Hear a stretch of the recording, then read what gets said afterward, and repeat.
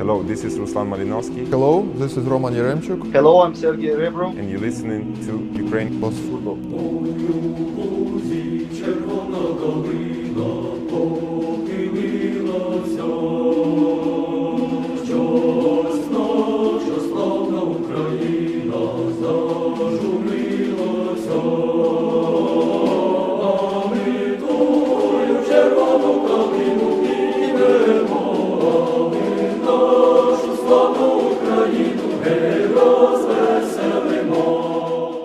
Hello, one and all.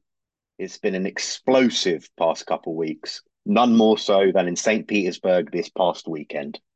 But bringing it back to the football, we've seen disappointment at Wembley, all change at Chelsea, and movement up and down the UPL table. Another action-packed edition of Ukraine Plus Football awaits for your ears only. And, of course, as always, I've got Adam with me and Ray, and we're going to take you through it all. And it's a long-awaited return for Ukrainian football commentator and our good friend of the pod, Dmytro Dzhulai. Good evening. It's great to have you back. I know you were across in England last weekend at Wembley. How's everything been with you, and what were your takeaways from last weekend? Well, when Andrew texted me and mentioned that we'd be talking about the disaster at Wembley, I was really surprised.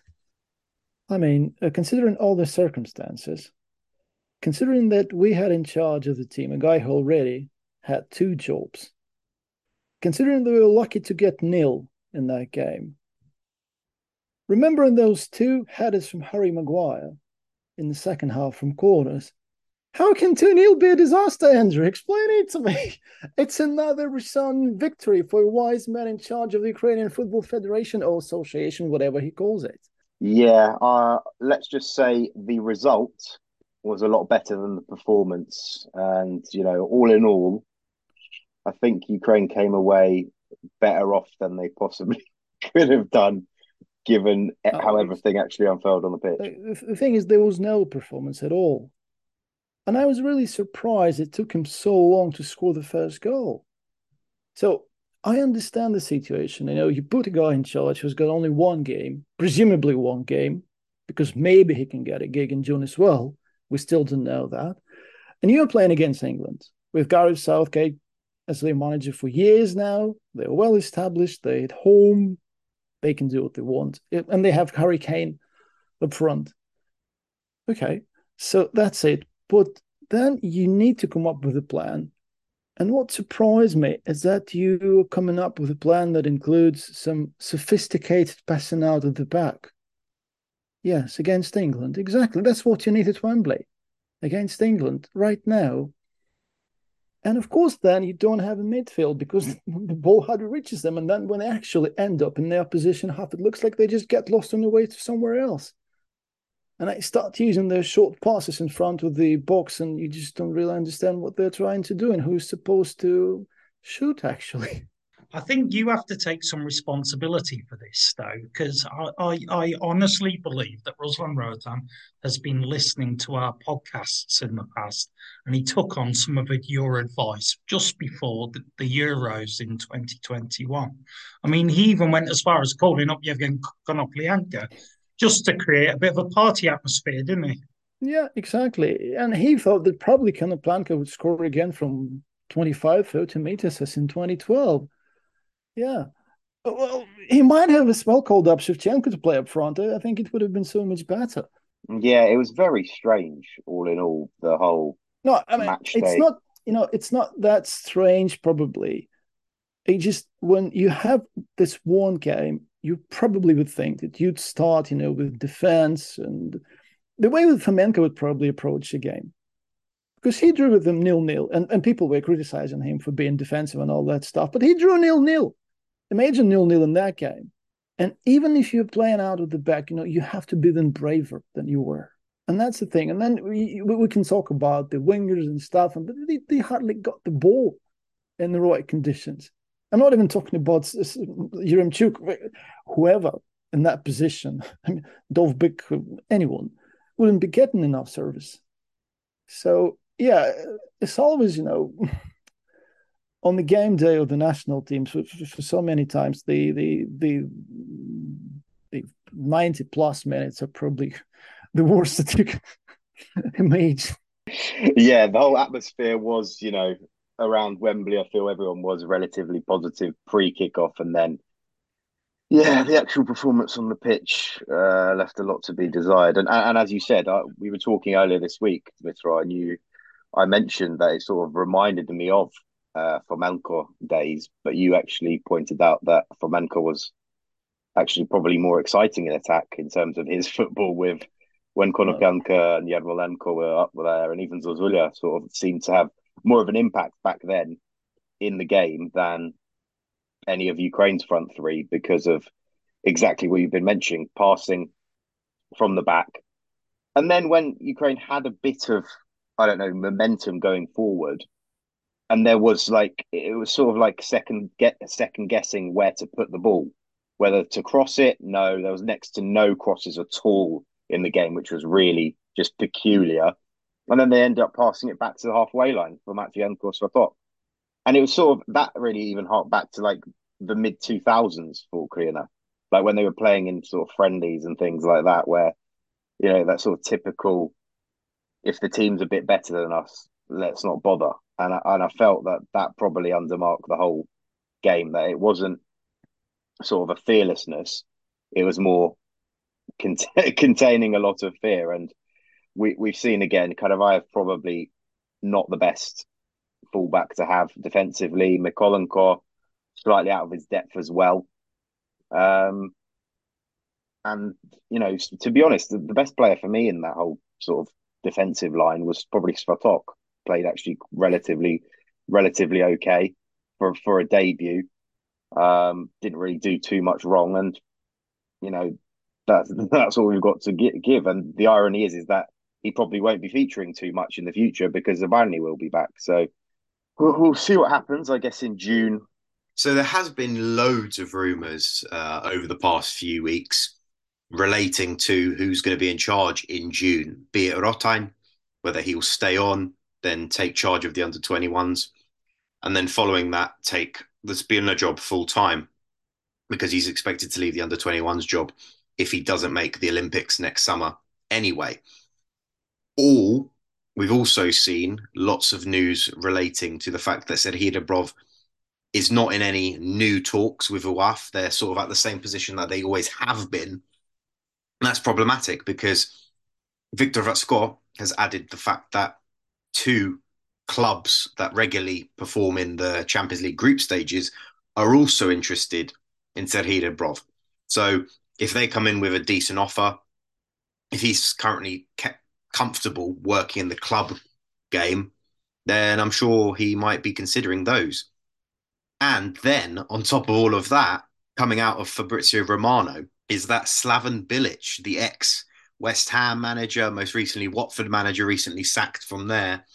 And obviously most well-known for being the Croatia manager for, I think, 2006, 2012. Famously beat England at Wembley, Steve McLaren, the umbrella era. He is close to beginning talks with UAF, overtaking the role of Zbirna. He's one of the candidates per se. And you never know, if Rebrov is considering these other club roles at the moment, then possibly we might be seeing Slaven Bilic come in, whether that will be in June or whenever. I don't know, but something to certainly keep an eye out on for. Do you think we'll actually have any answers? Because look, this game, it was kind of forfeited before it was even played. That's why they appointed Rotain for this one game, because for that England away, they have no chance. So, okay, we'll just go, we'll do something. And any other result, any positive result would have been a miracle. And they would have said that that's because of us and our wise planning. So now those two, North Macedonia and Malta, we're talking of the necessity. We're talking about 6 out of 6. How can we get them? We're playing away at Skopje. It's not easy to play there. We beat them in the European Championship, blah, blah, blah, but it was 2 years ago. And it was a different team. And it was a team with a manager who had spent a few years. That's about proper preparation, about manager instilling his ideas, it took Shevchenko a whole cycle, right? Because the first one for the World Cup was not the best, let's say. And then it only worked in the qualifiers for Euro 2020. So I don't know. That game in Skopje looks really tricky. I mean, for me, as a non-Ukrainian, although I've spent many years in Ukraine, some of the reaction after the game was overly pessimistic, in particularly the criticisms of Mikhail Mudryk. I thought a couple of times early on in the game, there was a chance for him to get him behind and show what his strengths are. I mean, Ray, you're a bit like me, you're slightly removed from it at the moment down there in Argentina. What were your feelings towards everything that went on last week? Yeah, last week was well, we were salvaged. I mean, we were rescued in the end when Ivan Konoplyanka stepped on the pitch. I mean, I'm pretty sure he saved us from 1 or 2 goals for sure. That's all I remember from the game. And that's really a work of a mastermind of coaching class. And I mean, yet today, the news today, right? The recent news in club football is that Chelsea manager is sacked. And who do you call? The name. It includes 2 R's. So I cannot say much about that because it's been a while, and this game was, as we've been talking, it's been one of a kind. Maybe it reminds me of the games when we had 2 coaches at the same time for national team. Remember 2013, I guess, after blocking before Fomenko. And those 2 games cost us the chances on the World Cup, basically. However, Fomenko did it to playoffs in France, but then again, and those were really pretty much the same level of the teams to which we have now. There was Montenegro and Moldova. Thank you. And now we have Malta and North Macedonia. So it's anything but, and I don't want to make any predictions. I feel like Zbirna didn't get anything from this particular cycle. Can you say that? Nothing. And guys just had a good time. I'm going to disagree with you. I'm going to put a name out there who did impress me on the pitch, Georgi Sudakov, who I thought, he's starting to show himself as he's still, how old is he now? Has he turned 20 yet? I'm not quite sure, but he's showing himself as a international ready player of the future. I don't know what was your take on his performance, Dmytro? No, I agree with you. And we can talk about names, but it is so much better than those names are put into a structure when you actually understand what is happening on the pitch. What Andrew said about crosses, but I was wondering how many touches our fullbacks had in their position half. Probably Sobol was the first one to do it when he came onto the pitch in the second half. So it was a one-off game, a pretty weird situation. And let's hope that if Ratan is there for those 2, they will have some more time and they can actually prepare properly and play some more structured game against different opponents as well. Because, I agree also with Andrew that Svatokon, his debut, he did what he could. You couldn't really expect more from him in that situation when you have other players with their experience, international experience, and they're not doing much, especially in defense. I really loved the Karavayev gesture when Harry Kane scored. When actually Harry Kane was behind him and he just moved in front of him, he scores, and then Karavayev just stands and just, what just happened? And we're talking about the guy who had, how many caps now he has? I think he's coming up to 50 or so. I'm not. And to be honest, the worst thing about Karavayev is that he can be dependable a lot of the time, but it's just inconsistent when it comes to the defense.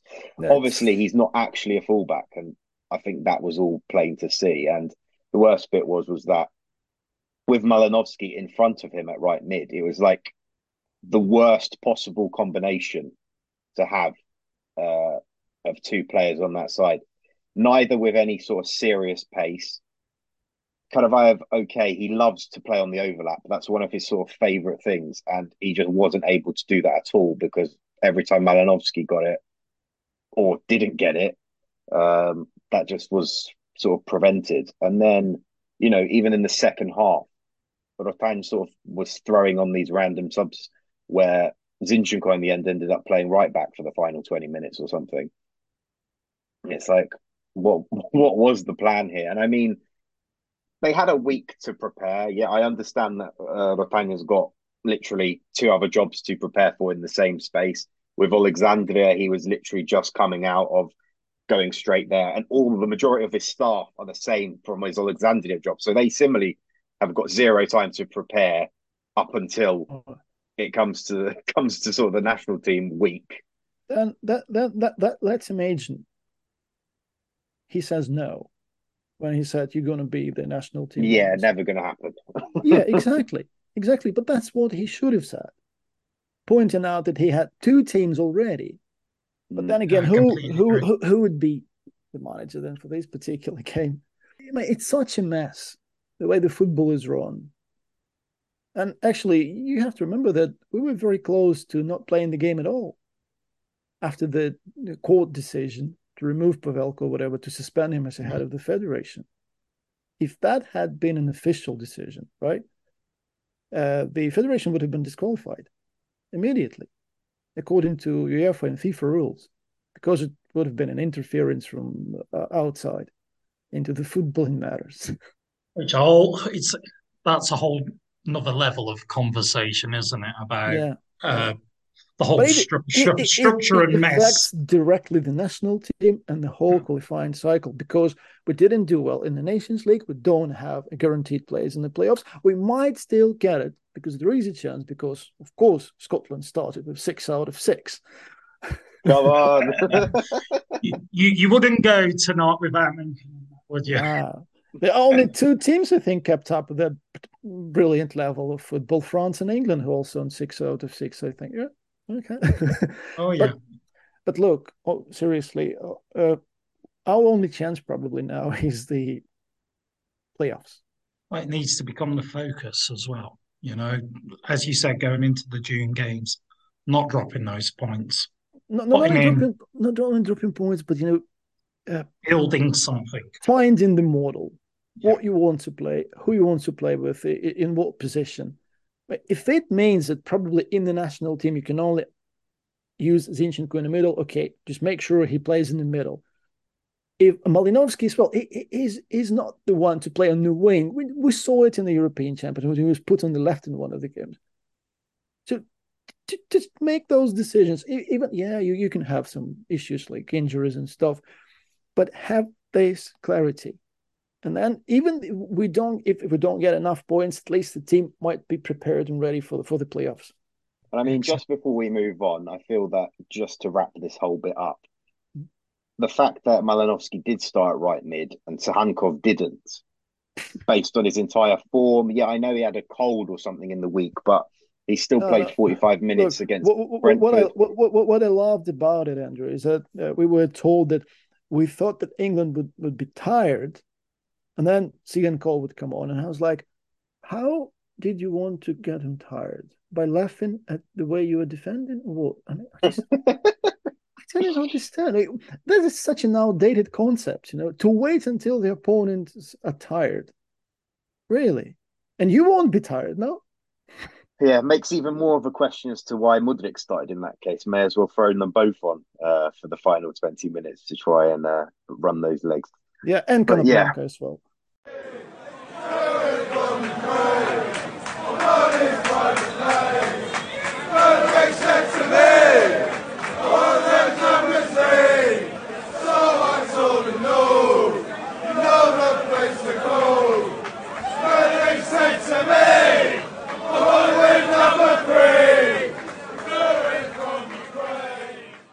Has Roatan been studying Graham Potter's motor management over the last few months? So Mykhailo Mudryk obviously went to Chelsea, started off on left wing, got put back to left back, then moved into a false number 9, and now everyone's expecting him to be a world beater no matter what position he's been asked to play in. I have to say, Jimmy Floyd Hasselbank, he's a centre forward of my era, and he is the sort of model of what you would expect a centre forward to be, not Mykhailo Mudryk. It was quite pleasing to hear him speak up in defence of him after he had a difficult time in the new position. Now, Andrew, you watched the game closely. It's got to feel sorry for him.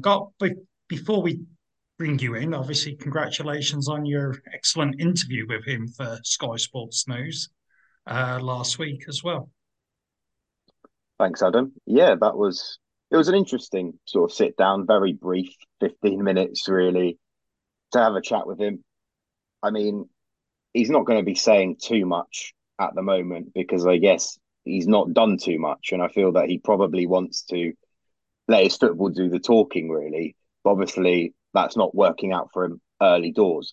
And I feel that obviously, because of the fee, everything is sort of accentuated in relation to him. So obviously, there's going to be massive pressure, massive magnifying glass on everything that he does. And then you add to that the sort of very questionable, weird tactics and structure setup that Potter has been playing over the past 2 months that Mudryk has been there. Mudryk arrived, of course, against Liverpool, came on in the final 20 minutes against a very tired James Milner, played really well. Everyone saw what he could bring, but bear in mind, he still hadn't played a full 90 minutes of Premier League football at all, or any football that is, since the previous November.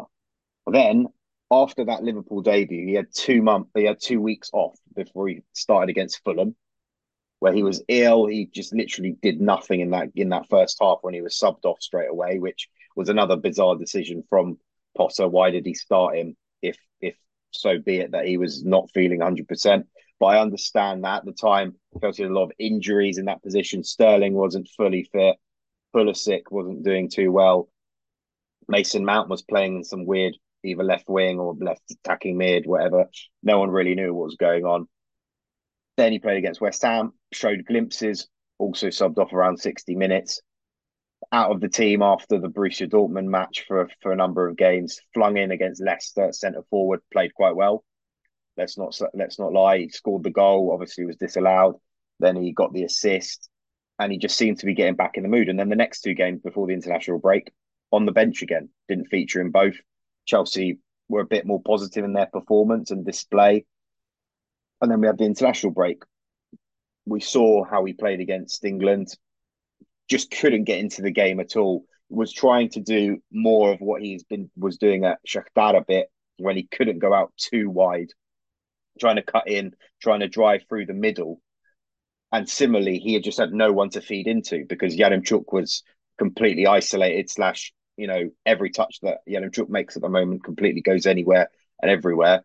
And then on the other wing, Malinovsky was nowhere to be seen in terms of sort of a forward position that was going to play a ball in or something else.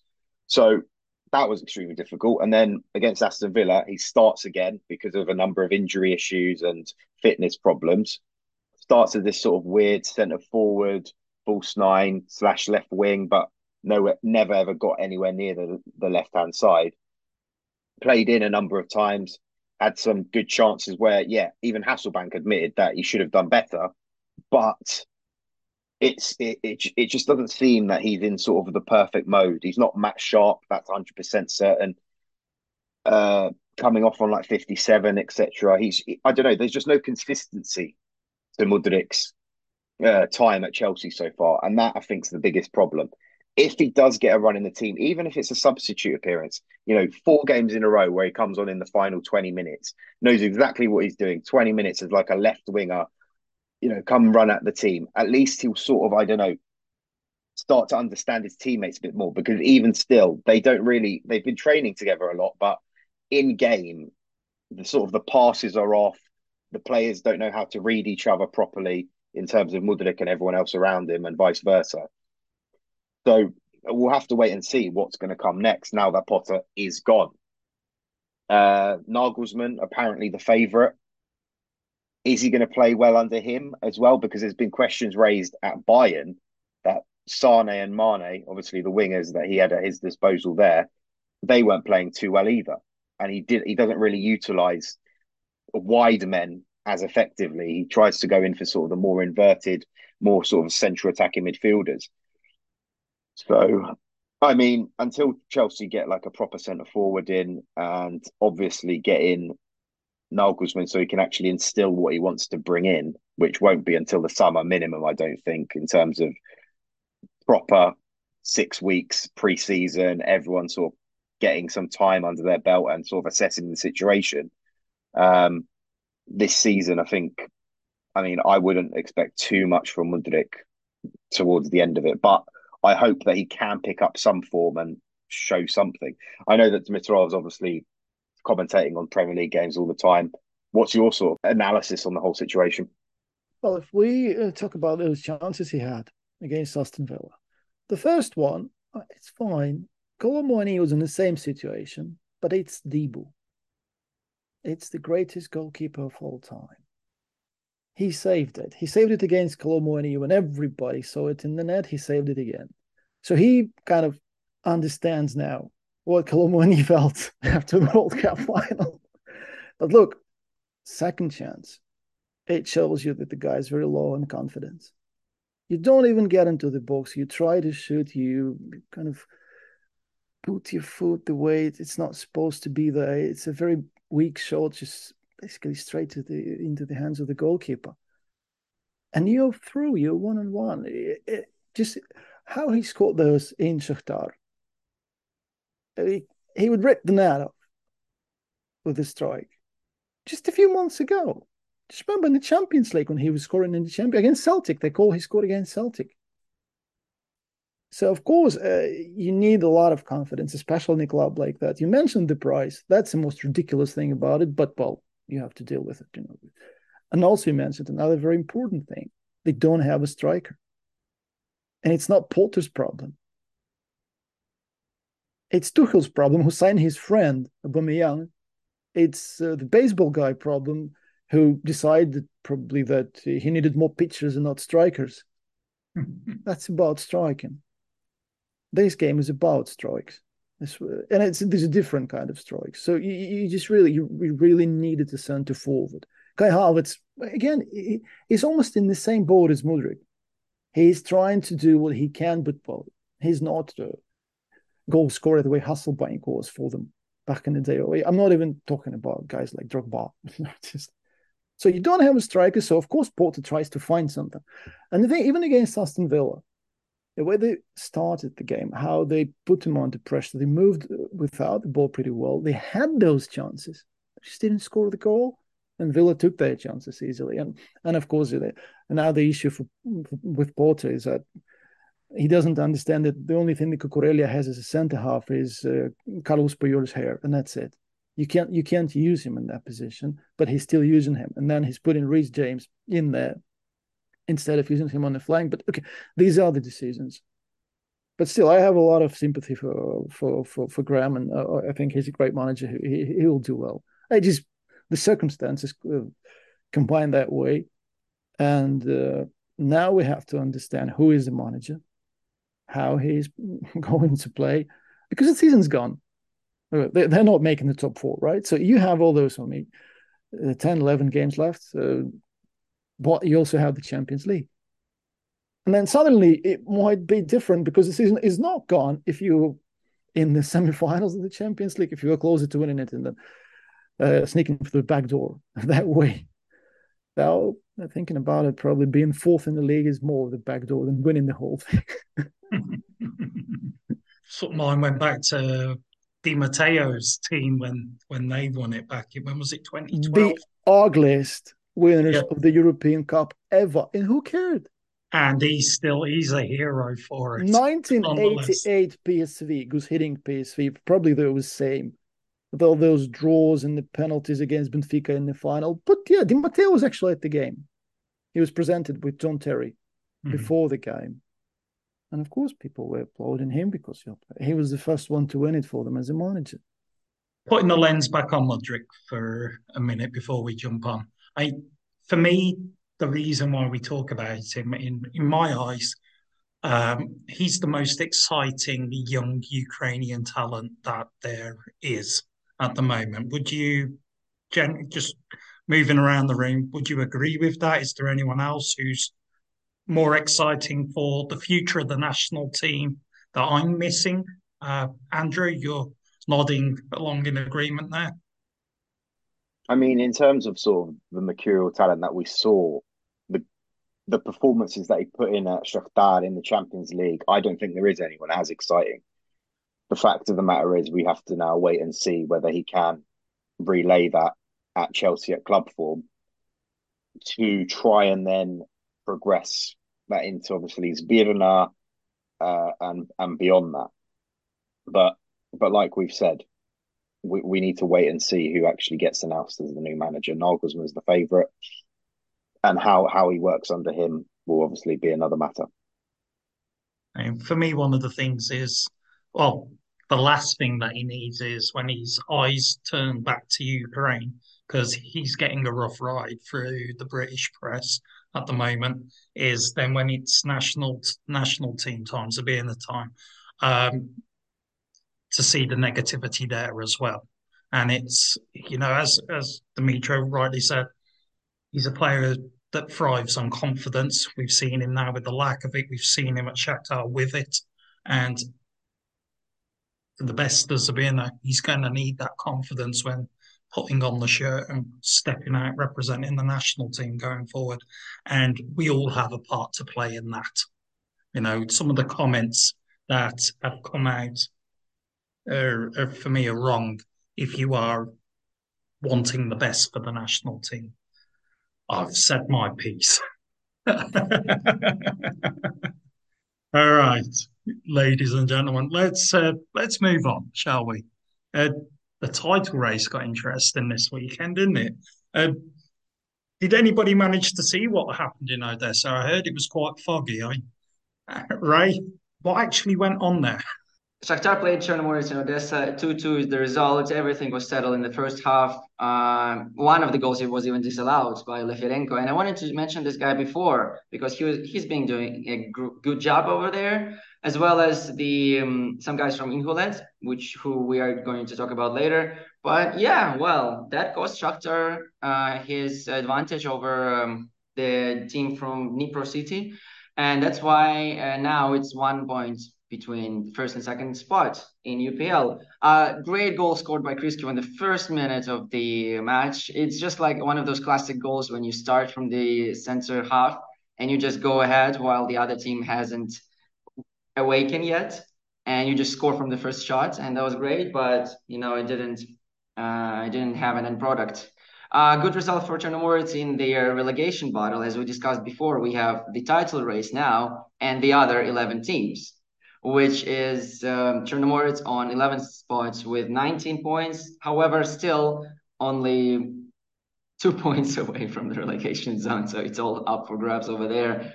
And adding up to PFL restarting next week, well, probably the best 2 months we are about to have this year so far. I'll go as far as saying that. I've got to ask you, Ray.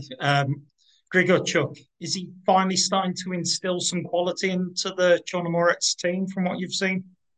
I think the only reason Chernomorets has been playing so well is when they stuck over the betting company logo with Slava Zasu, Slava Ukraine stand with Ukraine. That was the best decision they made this season, and it pays off. It's good to hear. Good to hear. Andrew, I know you've spoken quite passionately about Artem Dovbyk over the last few months. He's had a good weekend, hasn't he? A hat trick for him, up to 15 goals in the UPL. Hat trick, I think, was sort of under 10 minutes, scored from the first to the third goal in the second half. Relatively comfortable victory over Metalist 1925 in Kovalyevka. And as Ray just mentioned, Dnipro won our way back into the title race, just 1 point off Shakhtar. Both played the same amount of games, so it's going to be interesting to see possibly the clash between the both of them in the second half of the season could be the title clincher. We'll have to wait and see, but that's going to be very exciting.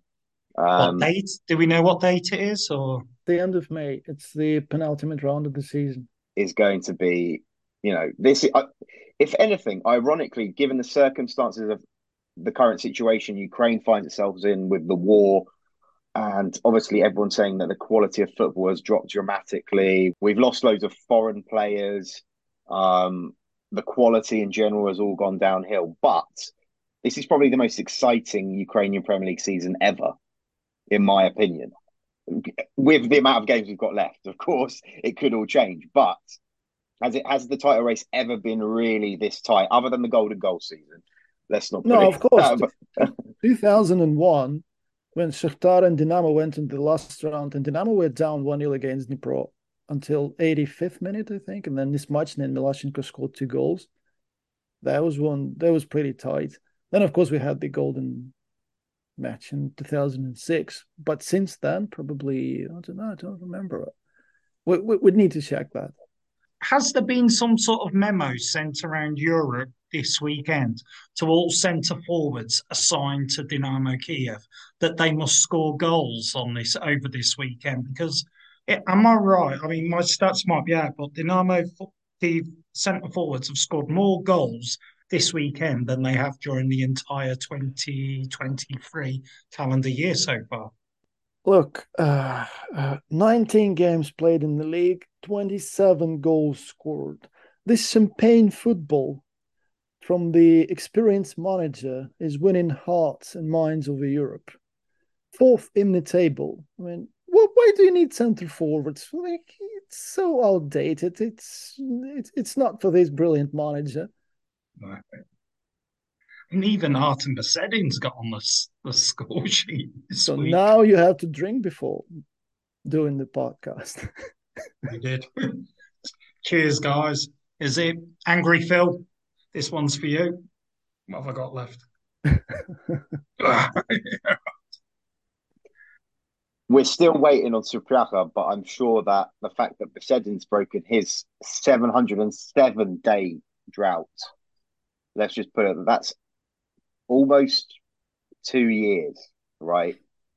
That's just insane. Obviously, he had a bit of a drugs ban and injuries during that whole time. In terms of in general, great to see that. A banger of a goal as well, 30 yards out.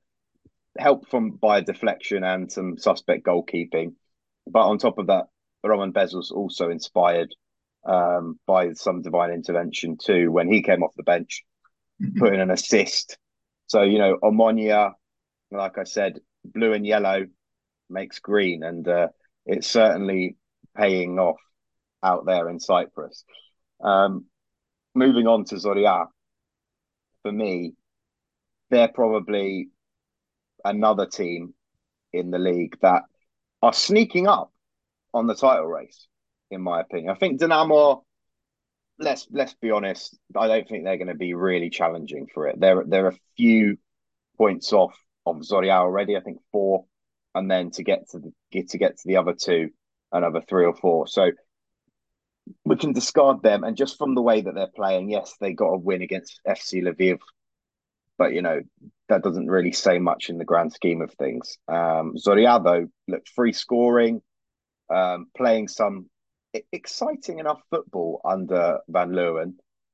And I mean, they've got enough attacking prowess, in my opinion, just across the board there. Porahili, they brought in from Shakhtar on loan, the under-19 top scorer. They've got this Guerrero guy who's been playing really well, pretty exciting and been impressing. Buletsa looks to be in some decent form of late, which obviously a lot of people have been hoping for a number of years. And even Nazari Rusin is like scoring consistently, something that Dynamo could never get out of the guy. So evidently, there's another ex-Dynamo centre forward per se that's been scoring this weekend. So it's in general exciting stuff. And I mean, I feel that Zoria still have got both of those guys ahead of them to play.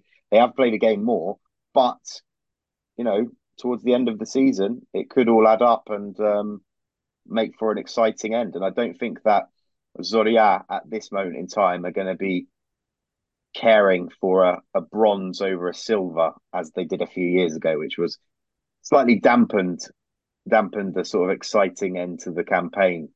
So this time round, I think it should be a bit more challenging and a bit more exciting. And just before we move on to some of the other sides, worth mentioning that Dnipro, when they were playing against Metalist 925, they were playing against caretaker manager Edmar, and Edmar, during the international break, took on an internship slash some sort of course at Arsenal, where he was invited by his good friend Edu Gaspar. I'm not entirely sure what he learned there, but I think he sat in on a few training sessions of Arteta's, did a number of other bits, also went to see England versus Ukraine at Wembley.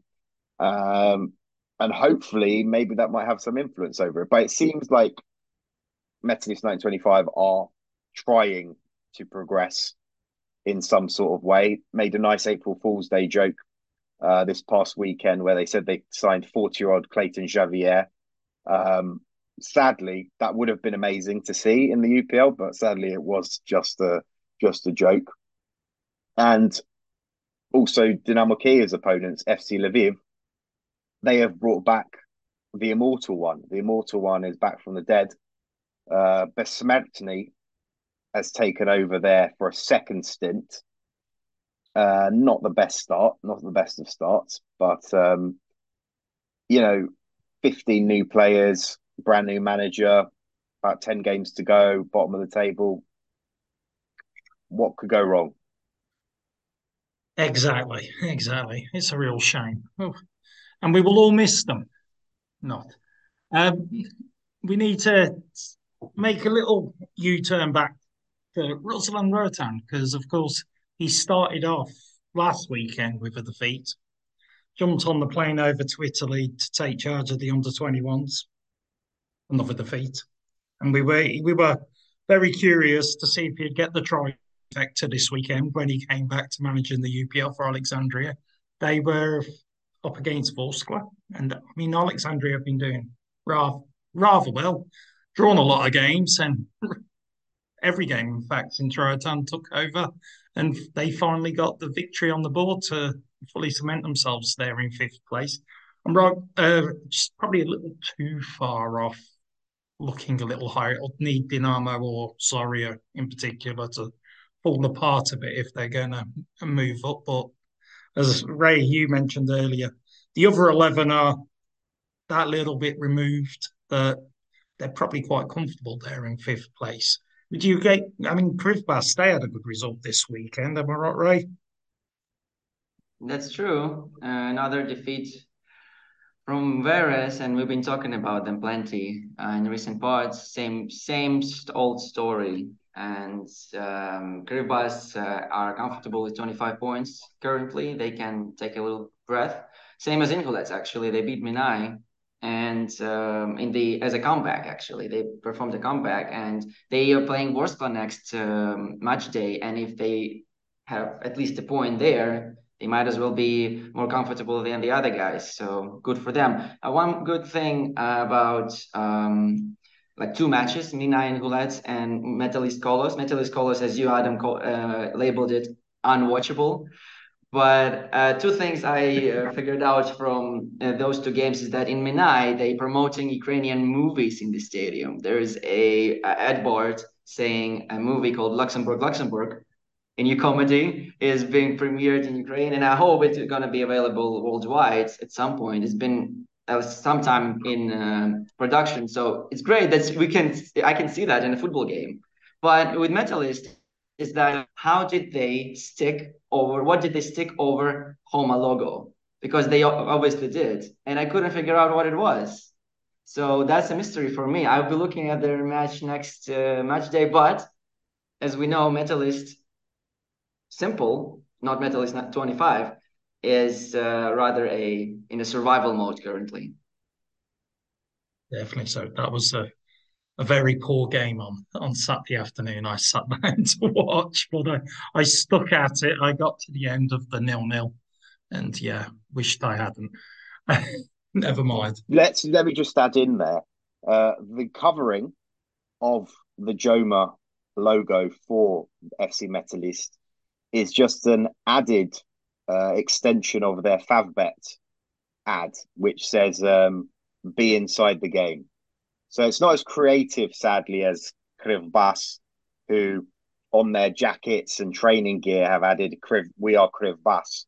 They're also Rusni Pizda on their actual kit, and then on top of that, Karpate have gone on to write on theirs "We will win" on their kit to cover the Joma logo. So it'll be interesting to see how other teams react to that, whether UAF will come out with a new kit or something in June. Seems unlikely, but exciting times really in terms of how Ukrainian teams and Ukrainian clubs are sort of being impacted by different decisions that are relating to the war and everything that's happening, and how clubs are taking that upon themselves and how others might not be. We should expect a huge blast in a football kits market after that season because, wow, there's plenty of collectibles. You're quite right there. And I mean, it has to be said, any clubs listening to this, make your kits more readily accessible for the international market. So many people want to purchase them and they don't know where to turn. And it's a real frustration, for for the international market that these things aren't easily accessible. I understand there's a cost involved, but you will push your brand, push your club into new corners.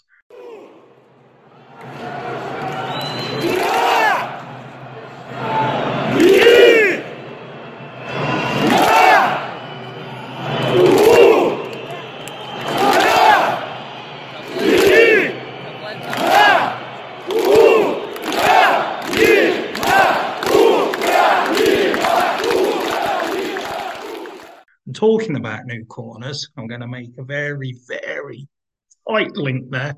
Zabina could be moving into new corners in terms of naturalisation.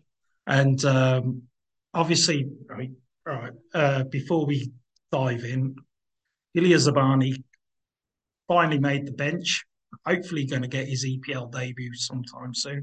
And looking towards June, we would hope he'd be fit enough to slot back in on the right side of the fence, as Andrew mentioned earlier. But Christian Ravic is a name that sort of popped up into media over the last week. Ukrainian father, Kazakh mother, been playing in Belgium for Cercle Bruges. Had a very impressive season and has caught the eyes of a number of people. And if I'm right so far, there is some hope that he may consider taking on Ukrainian nationality to help bolster the defence. And he's still eligible for the under-21s at the age of 20. He said he's open to talks with the UAF. Am I right, Andrew? What's the general sort of stage we're at the moment? And then I want to open it out to Dmytro and Ray, because after having had the Brazilian era of Zabina, what's the sort of mood generally regarding naturalisation and players representing Zabina? Well, just to follow on from that, Adam, Christian Ravic, of course, he's half Ukrainian, born in Belgium, raised there, lived there his whole life. I think his dad is from Zakarpattia. He is a player who is a part of ProStar agency, so I think he's got connections with Serebrennikov and Yashchuk, who both played in Belgium. Hence, I think the connections there. And basically, this has all sort of arisen. I've sort of been keeping tabs on him for a while, but I never knew what his actual connections to Ukraine were, because he's been playing for like Belgium under 17s, Belgium under 18s, Belgium under 19s. Hasn't played for Belgium under 21s yet.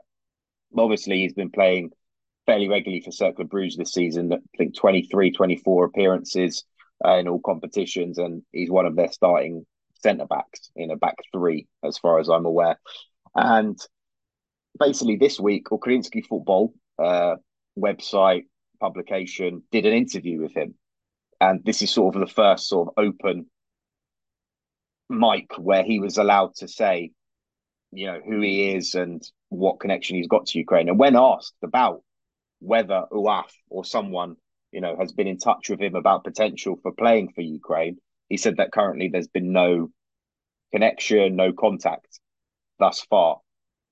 And I guess for the time being, we'll have to wait and see whether there will be some sort of connection, whether anyone even knew about him or anything like that. But it's articles like these that sometimes, especially in Ukraine, do end up having an influence on things in the long run. So let's see what happens in the future, because he seems to be quite a promising young player.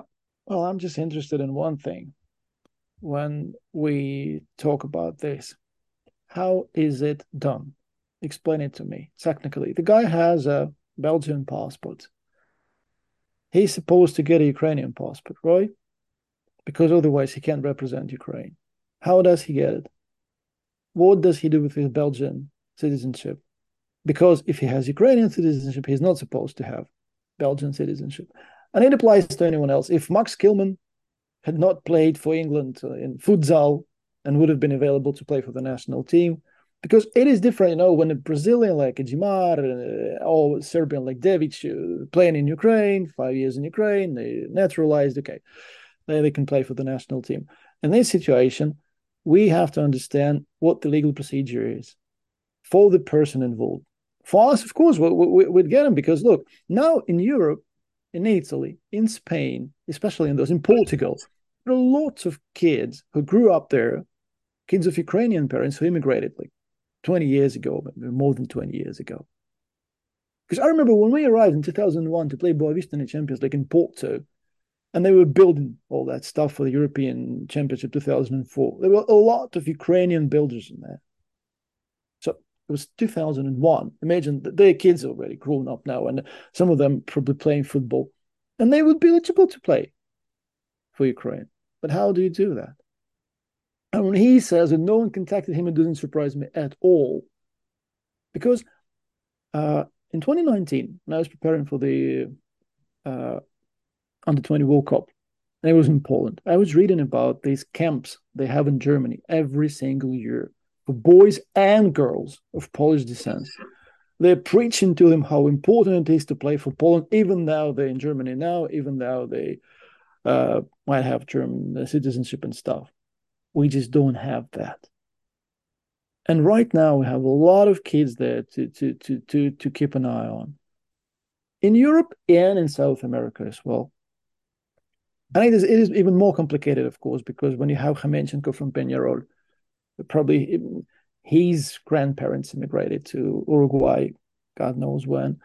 But we just don't have anyone in our federation, association, whatever, doing this kind of work. They're too busy with what they're doing. Well, we don't know what exactly they're doing, of course.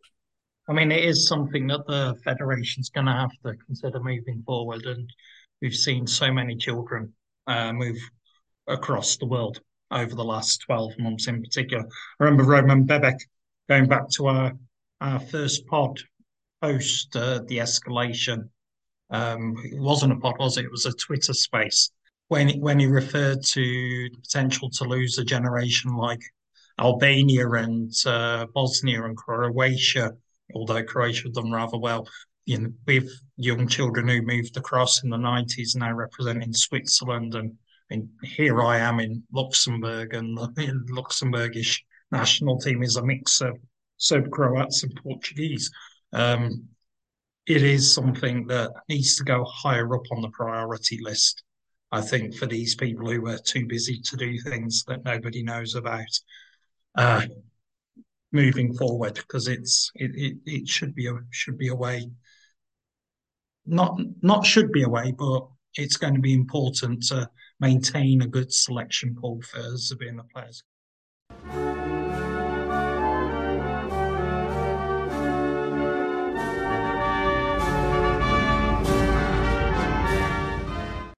We've got the PFL restarting next week. Ray, I know you're a St. Albans fan. Looking forward to it. How's it shaping up? Well, I mean, I'm pleased to say that tonight we have two Obolon residents in the pod, right, Dmytro? Former residents, maybe, but PFL is coming back. Obolon is leading their group with 16 points. They're matched with Polisa, the financial giants, the Chelsea FC of Persha Liga and PFL this season. Overhyped, in my opinion, but let's see how it turns out. Obolon is known to lose points with small teams, and there's a huge gap between teams in their group. 16 points for the leaders and 2 points for Kremin, who are the number 8, and also 8 points for LNZ, who are going third. A little bit of a battle that looks out to be, because it's still unpredictable. It can go either way. Also, some interesting prospects in the relegation zone. Persha Liga, we have FCK Mariupol, and they recently played against Obolon Academy team, Zmina, and they trashed it 6-0. But let's see how it helps them to climb out of the relegation zone in the other group of Persha. Same as Dinaz, Bukovina, and Prikarpatia. FC Chernihiv, of course, are the leaders of the relegation group, and they might as well be joining the top next season. But let's see if the format changes, because Druga Liga, on the other hand, they only have 10 teams in the division, and there are Niva Buzova, a small village team, leading with 27 points. Real Pharma from Odessa are second. Also, Chaika from Kyiv Oblast, number 3, and Niva Vinnytsia is matched up with them by points, in fourth position. Still an interesting sight to see. Unfortunately, FC Hust, I don't think they're going to be, going up this season. Hust City, as we know them. But their president spoke in an interview, and he wants to see the battle in every match as if it's the final one. So why not? Remember, these guys were playing in their neighborhood last year, and by unfortunate circumstances for the country, but obviously fortunate for them, they're now in the professional division. And who knows, maybe we'll be looking at more changes after the end of this season. But so far, as I said, they're going to be a hell of competition. And for people listening at home, if you log into the PFL website, there's always links to the live games which are being streamed through YouTube. And as always, I have to commend the teams in Persha and Druga for making sure that games are accessible to the international audience. For as long as I've been following Ukrainian football, there's always been a game to watch, and very easy to be able to watch them as well. So yeah, make sure you tune in and watch what should be some very interesting close battles in the run-in over the next few months. I think we've got there. That shot didn't hit me too bad. I'm still fighting the good fight. Yeah, that's it for tonight, everyone. I hope you've all enjoyed it as much as I have. As always, I only wanted to mention, because we didn't mention it before, under 17s and under 19s, but we were talking about kids from different places, Ukrainian kids in different places, but those who are playing for Ukraine now, under 17s, under 19s, gloriously failed in their elite round competitions, and it was okay for under 19s because they were up against Spain. But under 17s, they lost to Ireland, lost to Italy, beaten 3-0 by Ireland. 15-year-old kid scored a hat-trick against them. And after the first game, when they won against Cyprus, I did expect a bit more, but no, we won't be playing under 17 European Championship and under 19, so it's on the under 21s for us in the summer, unfortunately. Where is Petrico when we need him? In Armenia, shouting at journalists. Doing what he does best. Ray, Andrew, I hope you have a good couple of weeks. I'm looking forward to finally watching Bordeaux this season in, 2 weeks' time. So until the next time we're all back together, everyone at home, take care, stay safe, and goodbye for now. Bye-bye.